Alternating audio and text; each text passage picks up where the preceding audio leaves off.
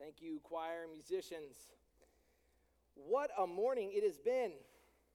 God has given several of you the opportunity to be better Christians today. By just having to deal with me, you have been better Christians. Learned how to be more patient and gracious. I would have forgotten my head if it wouldn't have been attached this morning. I started by leaving with both sets of our keys, and leaving Stephanie at home with the kids and without a car. Several people in my Sunday school said, "We'll take the keys to your house to pick her up." Praise God, right? Thank you for that. Kathleen came in. I saw Emmeline, who we just baptized. Who, by the way, that's the first time I think I've ever seen somebody baptized in this church with a bag on their hair. Yes! I love it. I had trouble getting her down because she was floating just a little bit. Just go down, Emmeline. Emmeline, where are you? I wasn't trying to drown you, I promise. I was just trying to get... Oh, then John didn't know he had a baptism because I didn't tell him. Then I didn't have a chance to get my PowerPoint done this morning. What else did I forget? I got soaked again in the baptismal pool.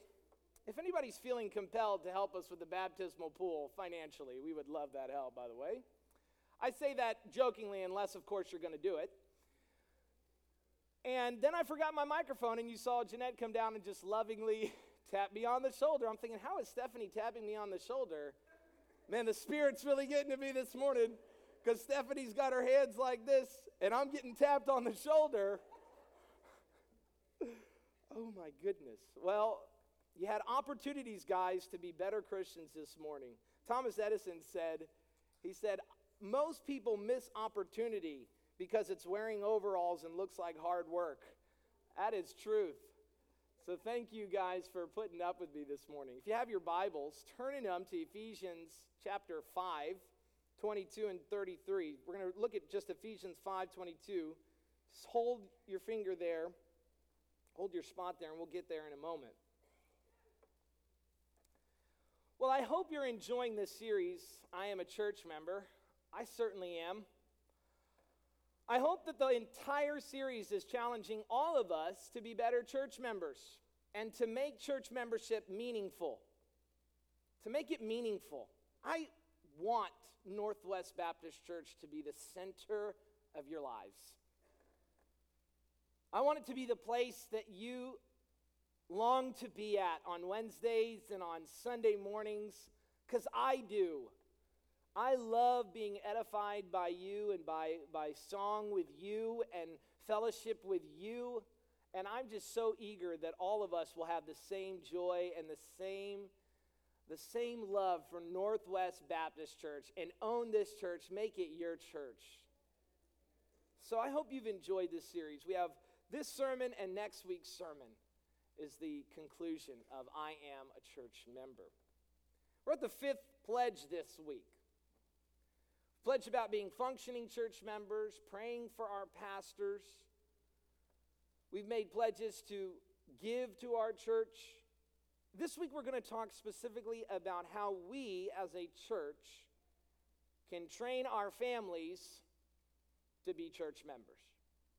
That's not something we think an awful lot about, is it? We talk sometimes about raising our children to be Christians, but what about church membership? Is God concerned that our children are good church members? And I think it's safe to say He is. Have you or are you concerned about the spiritual state of your family? Husbands, have you or are you concerned about the health of your wife's relationship with Jesus Christ? I say concern not in the sense of worry. I mean concern in the sense that it is your oversight.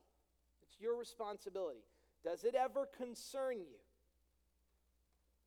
Wives, are you concerned about your husband's relationship with Jesus? Parents, are you together concerned about your child's relationship with the Lord and with His church? Do you ever wonder why your child doesn't want to go to church? Does it ever feel like sometimes in your home that the Holy Spirit has left? Does it ever feel like your home reflects the world more than it does God's kingdom? I think if we're honest, many of us can say yes. Sometimes. Sometimes it does, and that's not God's best for us. Well, why is this? Maybe it's them. Maybe, husband, your wife is to blame for the spiritual status of the home. After all, she does nag an awful lot. Maybe if your wife would just understand that it's not your fault, that you are the way you are, and that everyone and everything else is to blame for why you're always angry, why you're overweight, and why you're short-tempered. Things would be different if she would just understand you are the way you are because of everyone else. Maybe, wife, your husband is to blame for the spiritual status of your home. Maybe if he would just do everything you ask him to do, when you ask him to do it, you wouldn't always be so stressed. Maybe if he would take his diet more seriously, you and the kids would eat healthier. Maybe if he would finally take your finances more seriously, you guys wouldn't always live paycheck to paycheck. Maybe, children, if your parents weren't so hypocritical, you would do better in school. Maybe if they cared more about your education, you would care more about your education. Maybe if they weren't always getting angry every time you disobeyed them, you wouldn't have to sneak around with those kids they don't approve of. Maybe it's everyone's fault but our own. It is so easy to get into that mindset. It is the nature of the sinful state that we're all in before we meet the Holy Spirit, before we come to know Jesus. But we have a struggle with this old man. And the good news of the new creation is that that old way of thinking, that it's everyone else but us, is gone. We have a new way of thinking. I told my Sunday school this morning, and I think it's a good saying, and I want to say it here.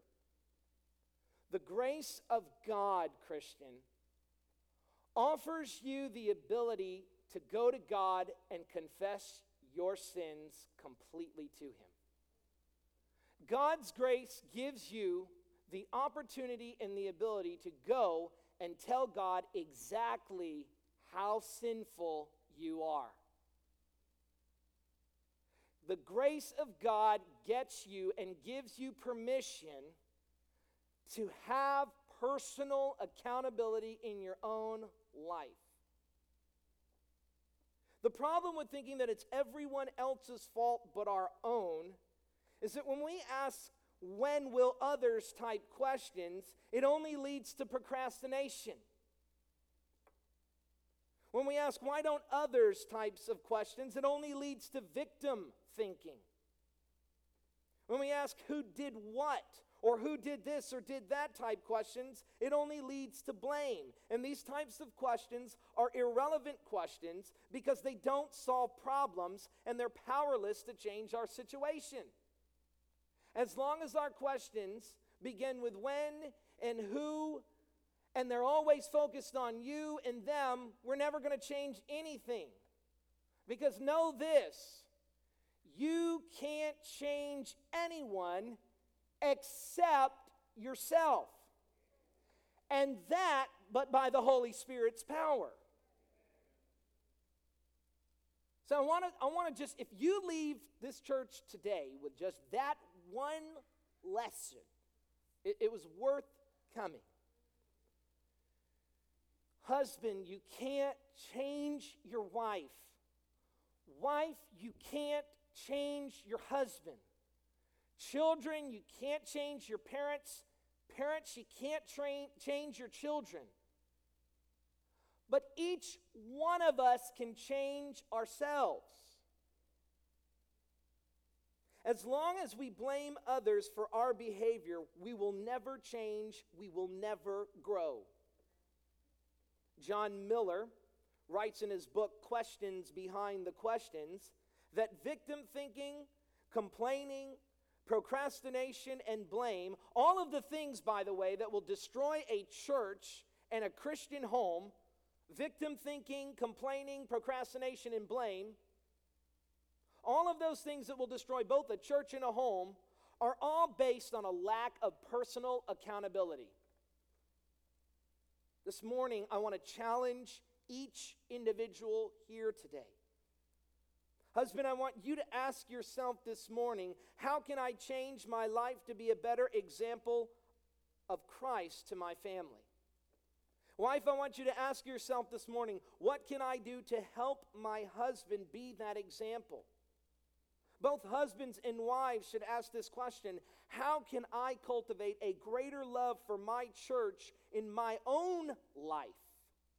How can I cultivate a greater love for my church in my own life so that my family will love the church too? Children, don't ask the question, when will my parents stop berating me and stop correcting me all the time? Ask, what can I do as their child to honor and obey them today, even when they fail? Questions like these solve problems because they guarantee that at least one person is going to change: me. This morning, I want to talk about how we as a church and our individual families can cultivate a greater love for God and for His church. Would you pray with me? Lord, I pray that you would change hearts this morning. Lord, if we leave here and we haven't changed, we're like the man who looks in the mirror, who walks away forgetting what he looked like, who makes no change in his appearance. God, if we come to church every Sunday and there's no change in our lives, what are we doing? Better that we go somewhere else where our lives will change than that we come here and change nothing in our lives. God, change our hearts this morning. Change our homes. And teach us to teach others. Teach us to teach our family to love your church. And I pray these things in Jesus' name. Amen. You know, it's unfortunate, but I don't want this chapter or this sermon to leave out single people as well. Single people, you have an opportunity right now to start asking yourself the very same question. What could I do to be that wife or to be that husband or to be that single person in the family and in the friends that I have around me, to be that person that God wants me to be? How can I change my attitude? How can I teach others to love God's church? So this really includes everyone. Don't let the particulars bog you down. I want to look at our first point this morning. I want to say this. God expects the church to reflect the home and the home to reflect the church. God expects the church to reflect the home and the home to reflect the church. Look at Ephesians 5 with me. Ephesians 5, starting in verse 22. Wives, submit to your own husbands as to the Lord. For the husband is the head of the wife, even as Christ is the head of the church, his body, and is himself its Savior. Now, just starting right out in verse 22 and 23, what I want you to notice about this passage is how Paul intricately weaves back and forth from the home to the church. Watch how every command he gives to the married life goes back to what God wants the relationship between his church to be with Jesus Christ. All right, so watch this. Wives, submit to your own husbands as to the Lord. For the husband is the head of the wife, even as Christ is the head of the church, his body, and as himself its Savior. Now, as the church submits to Christ, so also wives should submit in everything to their husbands. Husbands, love your wives as Christ loved the church and gave himself up for her, that he might sanctify her, having cleansed her by the washing of water with the word, so that he might present the church to himself in splendor, without spot or wrinkle or any such thing, that she might be holy and without blemish. The she that Paul's talking about there is the church, but it goes back to how husbands treat their wives. So there is this intricate weaving. The husband is to treat, or the wife is to submit to the husband the way Christ submitted to the Father. The husband is to love the wife the way Christ loved the church. And he goes on, in the same way, husbands should love their wives as their own bodies. He who loves his wife loves himself. For no one ever hated his own flesh, but nourishes and cherishes it, just as Christ does the church, because we are members of his body. Therefore a man shall leave his father and mother and hold fast to his wife, and the two shall become one flesh. This mystery is profound, and I am saying that it refers to Christ and to the church. However, let each one of you love his wife as himself, and let his wife see that she respects her husband. Paul is establishing family codes of conduct within the Ephesian church. Wives submit to husbands. Husbands love their wives as Christ loved the church. Children are to obey and honor their parents in verses 6, 1 through 4. Parents are not to provoke the children to anger, but bring them up in the discipline and in the instruction of the Lord. But while doing this entire passage, Paul intricately weaves a pattern for us.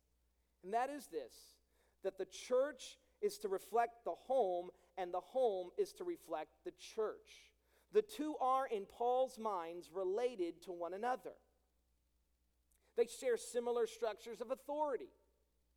There are leaders in the home, there are leaders in the church. They share similar attitudes of selfless humility and other directed service. The husband gives up his self for the wife.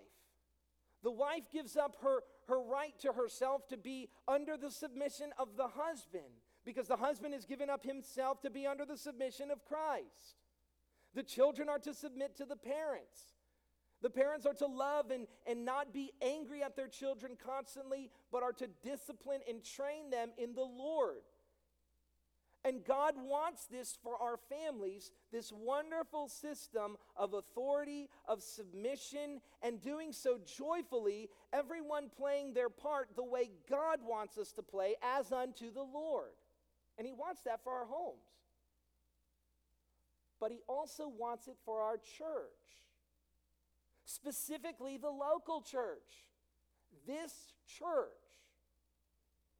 And so Paul says, let's weave these together. Let's show how the church and the family are woven together.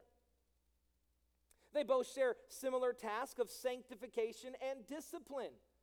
The husband is to be concerned about the wife's spiritual progress and his children's spiritual progress, just like a pastor is to be concerned about the spiritual growth of his congregation. He cannot neglect this.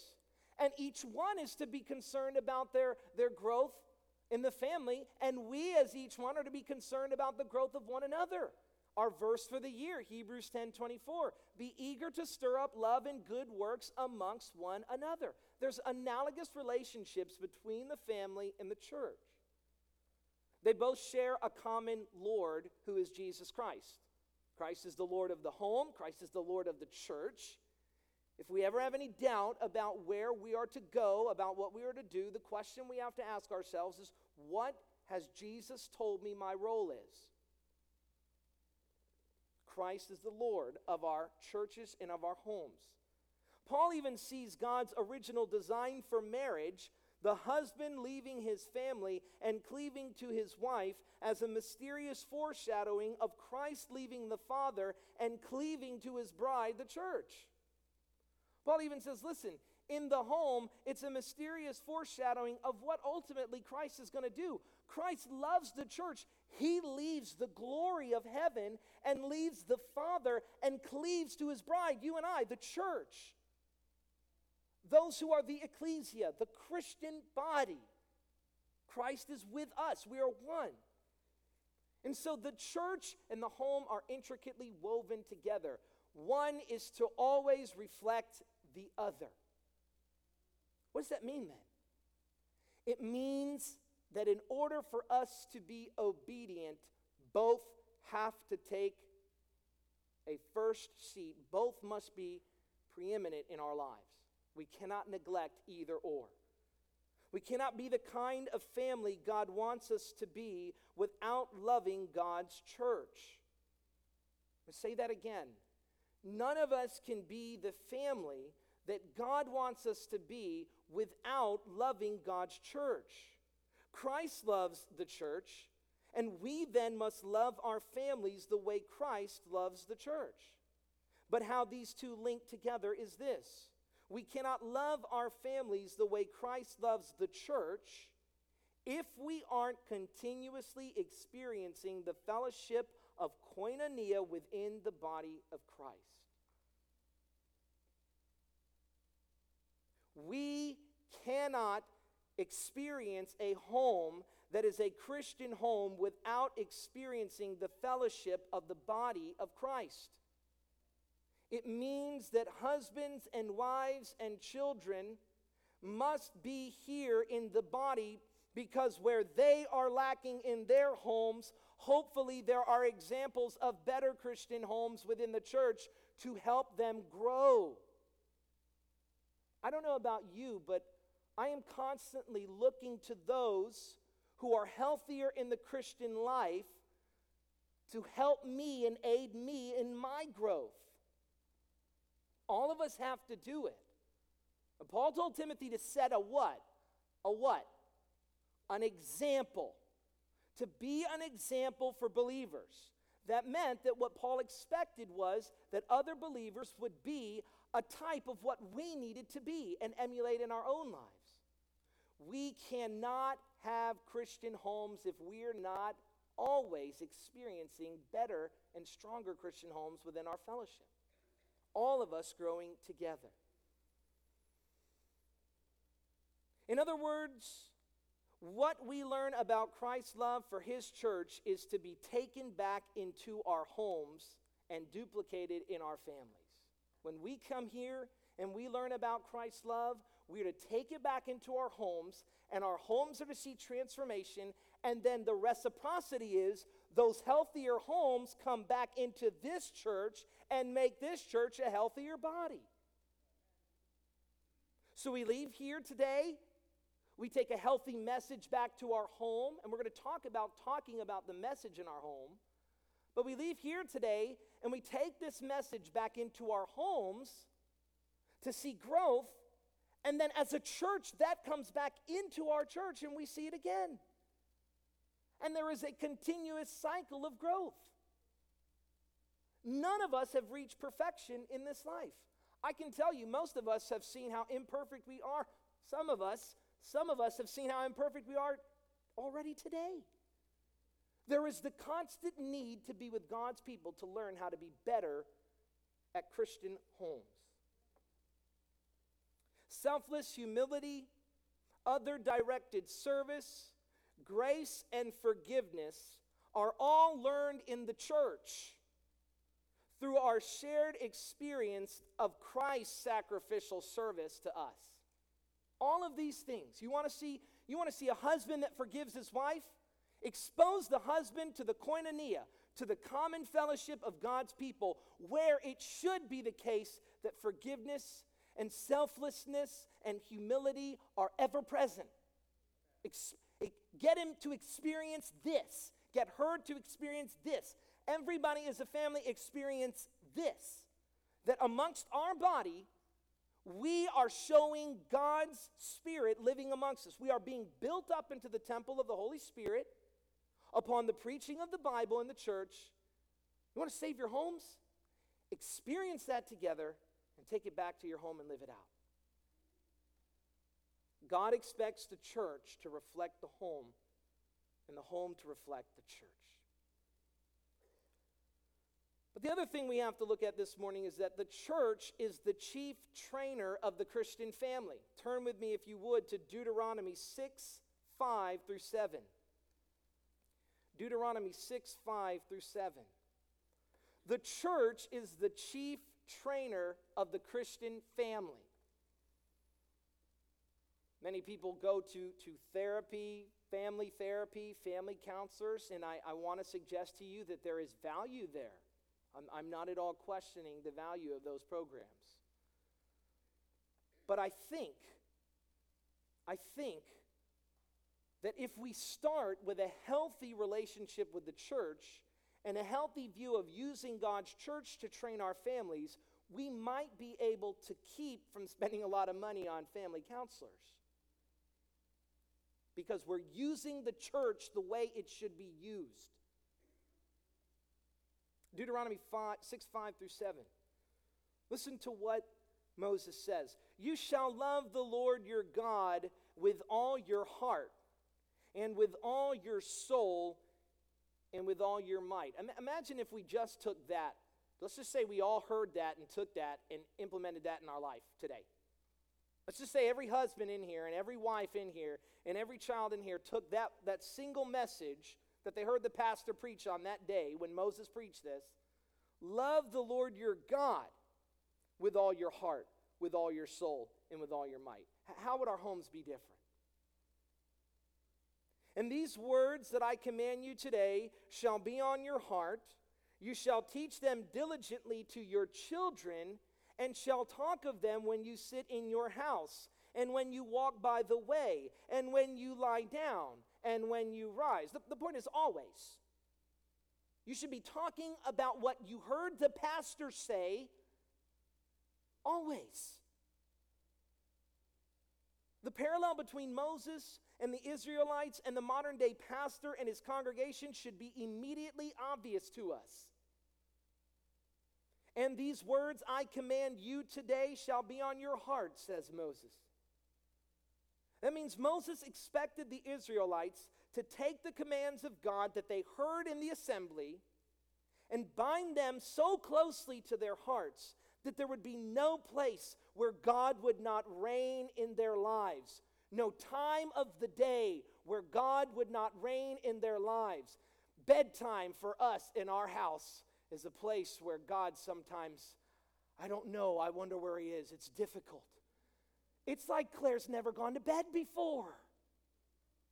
Every night it's a fight. But how can this message in my own life and in all of our lives change every particular of our lives? You say, God doesn't really have a message for that. Sure he does. The message is personal accountability. The message is learn to ask what you can do to keep from that child acting that way. To keep from exasperating your child to continue to act in that particular fashion. Of course there's a message to learn there. There is clearly a parallel with the pastor and Moses. Moses is telling the Israelites, go and do likewise. Let this reign in your lives. Let God's word reign in your lives. The message that you heard. He says their mornings, their afternoons, their evenings, their bedtimes, and everything about their lives, every moment of their day, is to be consumed by the message they heard Moses preach. You shall love the Lord your God with all your heart and with all your soul and with all your might. And these words that I command you today shall be on your heart. But how often do we talk about the messages we learned at church with our family? Does that ever happen? The moment church ends, we're so quick to say, where do you want to go? Piccadilly? Little Havana? Nobody wants to talk about it. We came, we did our service, we showed up. We did, God's happy with us. We rolled out of bed and we came to church. Mom's happy with us. You going to church? Yeah, I went to church today. You can tell mom and you don't feel guilty about it. But how did the message change you this morning? How often do we get in our car and immediately discuss the content of the pastor's sermon? Oh, certainly when the pastor says something that's controversial, we talk about it. Remember that time he pulled up his pant legs and we saw how wide his ankles were? That was crazy, right? Man. don't know, where do you want to go to eat today? That's the content we take with us. But if the church is to be the chief trainer of the home, why aren't we carrying the message we heard back into our homes the way Moses commanded the Israelites to take the word of God?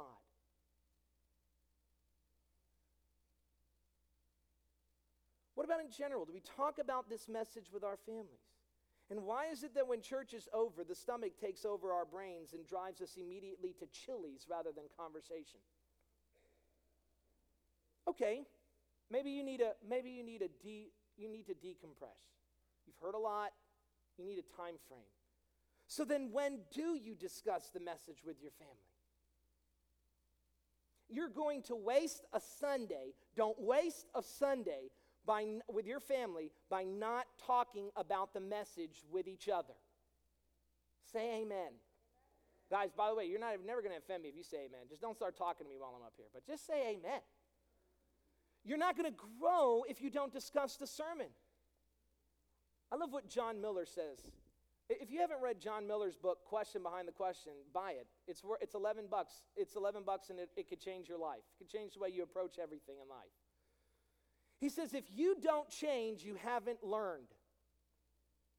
So if I ask you what you've learned today and you tell me, oh yeah, well, I learned that, we're the church is the main trainer of the family. All right. How will your family change this week? That's where the rubber of this message hits the road. It's where we as a church begin to grow. What will be the differences this week from the messages we heard this week to change our home? Wednesday night, when we come in and we talked about salvation on Wednesday night, how did we take that message and apply it to our lives Thursday, Friday, and Saturday?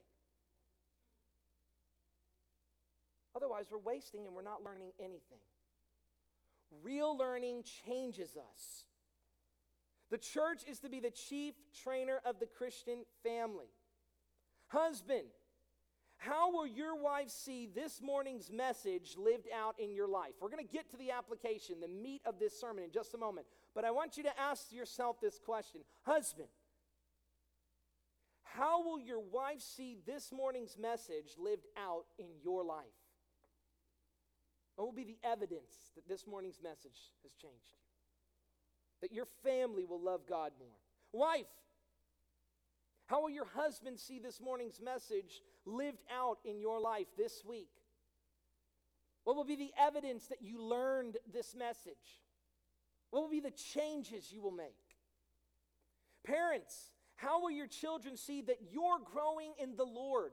What little thing do you need to do this week to show that you're growing in the Lord, to change your actions and attitude with your children? Your teenagers or your young ones? I don't have teenagers yet.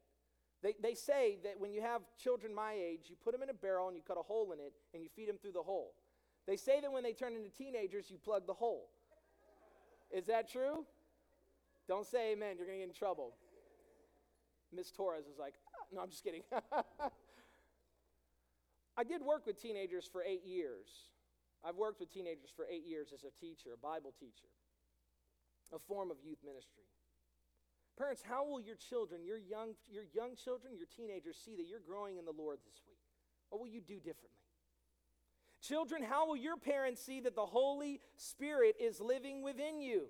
What will you do, children, this week to show that the Holy Spirit lives in you? Paul says, children, obey your parents in the Lord, for this is right. Honor your father and mother. This is the first commandment with a promise that it may go well with you and that you may live long in the land. Children, you have a responsibility. You're going to be judged for the way you treat your parents. Listen to the promise. The promise is this. If you honor and obey your parents, it's the first commandment with a promise that your days might be long in the land. What happens if you don't? Do you watch the evening news? Young people, I want all the young people to look at me right now. Just look at me. People your age die every day in this city. I can't even watch the news anymore. My heart breaks to see little 10-year-old boys in their football pads dead because bullets don't have names and they don't have an age limit to them. Children, I'm speaking to you. Teenagers, I'm speaking to you. What are you going to do to change your home this week? I'll wait for mom and dad to change. No, you start it now. Every one of us start it now. What are we going to do this week to make sure that everyone in our family knows we've taken this message and we learned because we've changed? We're different. Okay, let's look at the application. Finally, this. Godly leaders lead by example. It's my third and final point. Godly leaders lead by example. Paul told Timothy to set an example for believers in speech, in conduct, in love, in faith, in purity. To set an example. In other words, Timothy, don't walk around. You need to have a little bit more faith. You need to stop sleeping with those boys. You need to, don't use bad language. Sit up straight. That's not what Paul told Timothy to do. Go in there and badger those people into loving Jesus more. Go in there and shame them into loving Jesus more. He said, no, set an example. Husband, set an example for your wife. You concerned that your wife isn't reading her Bible as much? Get up earlier and read yours. Wife, you're concerned that your husband's not reading his Bible as much? Get up and read yours. Paul says in homes where a lost spouse is there, where there's a lost spouse in the home, that they shouldn't divorce. That the one who's the Christian should be the Christian, that person should be the husband of an unbelieving wife or the wife of an unbelieving husband, be an example for them. You might win them to Christ by enduring by showing them love and patience, by being everything that Christ wants you to be, not by nagging them to be better Christians or to give their lives to Christ. It's not going to do it. It's not going to change it. Start being the example. Godly leaders lead by example. Timothy, here's how you be a godly leader for the church. Set an example for believers in speech. Change the way you talk to one another. Change the way you act in conduct. In love. Be ready to be gracious. In faith. In purity. Men, women, and children must all set an example to one another. Husbands or fathers, this starts with you. You're the chief example setter in your home. That's how God intends it to be. And I'm talking to myself here too. But wives, don't wait for your husband to set the example. If he's going to take longer, be gracious with him. What does that have to do with your relationship with Jesus Christ? What did Paul tell the wife? Submit as unto the Lord. He might be a rascal, but you're submitting to him because of your relationship with Jesus, not because he's such an awesome guy. Husband, you're going to stick with her, not because she's such an awesome person, but because you love Jesus, and you're going to show her, as bad and as miserable as she might be, that you love Jesus enough to stay with her. Don't laugh. That's real, church. That's really going on, church. Children, your parents may not know Jesus today. How many of you were dropped off this morning and your parents went on somewhere else and you're here by yourself? That's why you got to get good grades. Because you're going to obey Jesus and they're going to see your obedience and they might repent of their sins one day because of your example. They left you. If they die between now and the time that they receive Christ, they don't go to heaven. They go to hell forever. That's why you're obedient.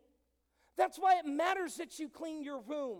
No, in the long term, houses are going to fall down. They're going to collapse and they're going to crumble. But homes are built by your obedience. Young people, you have such a great responsibility. Don't miss it. Every one of us have an opportunity.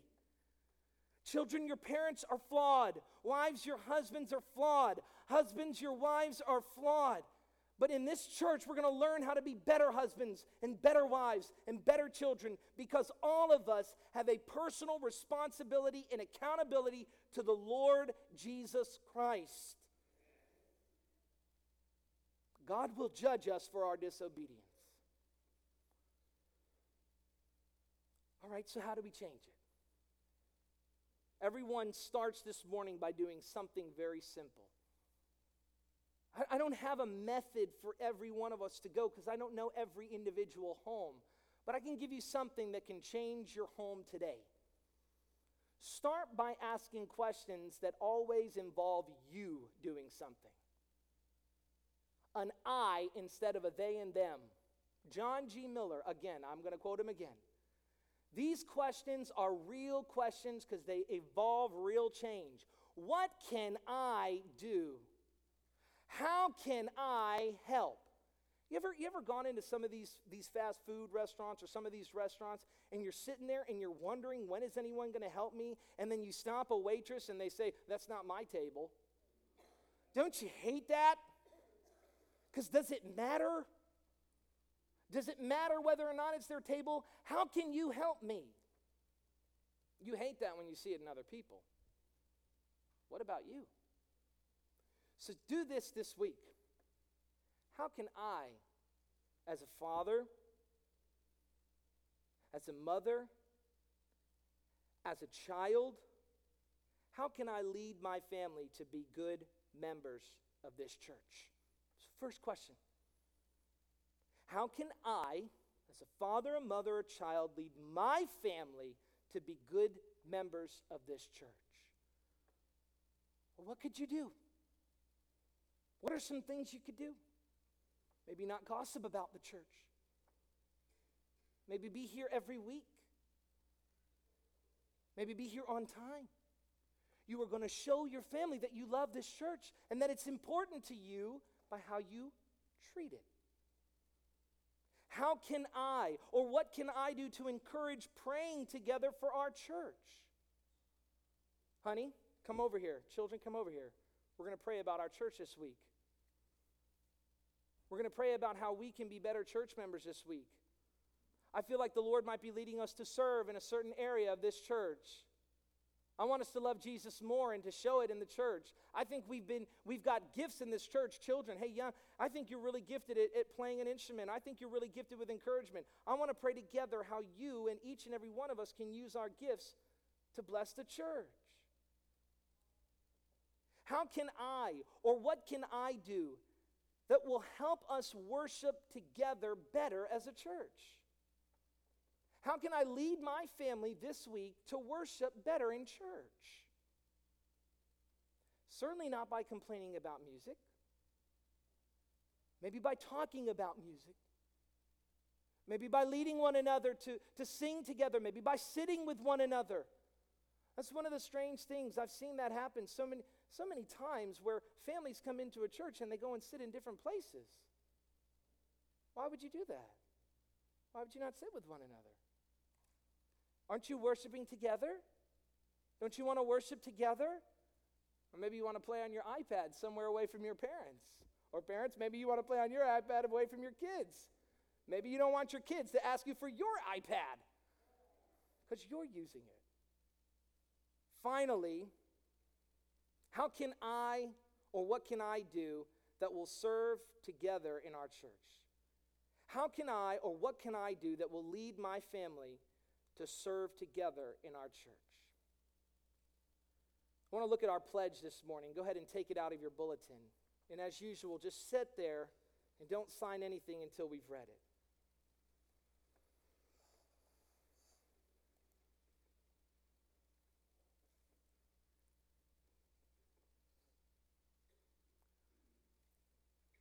The fifth pledge says this. What does it start with?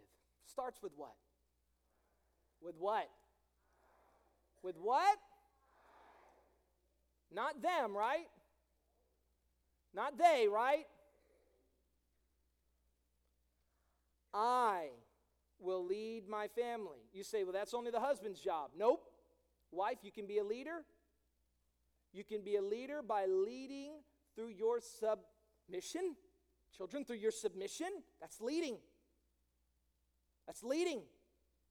Did Jesus not lead through his submission? Or did I misread 1 Peter incorrectly? Did I misunderstand Philippians 2 last week? Philippians 2, 5 through 11. When Paul says that Christ set the example for us through his submission. Though he had everything and every reason not to submit, he submitted. So, every one of us, child, husband, wife, can lead, and every one of us has to submit somewhere. Husband, you got to submit to Christ. Wives, submit to husbands. Children, submit to parents. You follow that chain of command, you have a Christian home. I will lead my family to be good members of this church as well. We will pray together for our church. We will worship together in our church. We will serve together in our church. And we will ask Christ to help us fall deeper in love with this church. I love that. Because he gave his life for her. Christ loves the church. Train your family to love the church by loving the church for yourself. Let's pray. Lord, so many of us, every one of us, every last one of us has room to grow, Lord.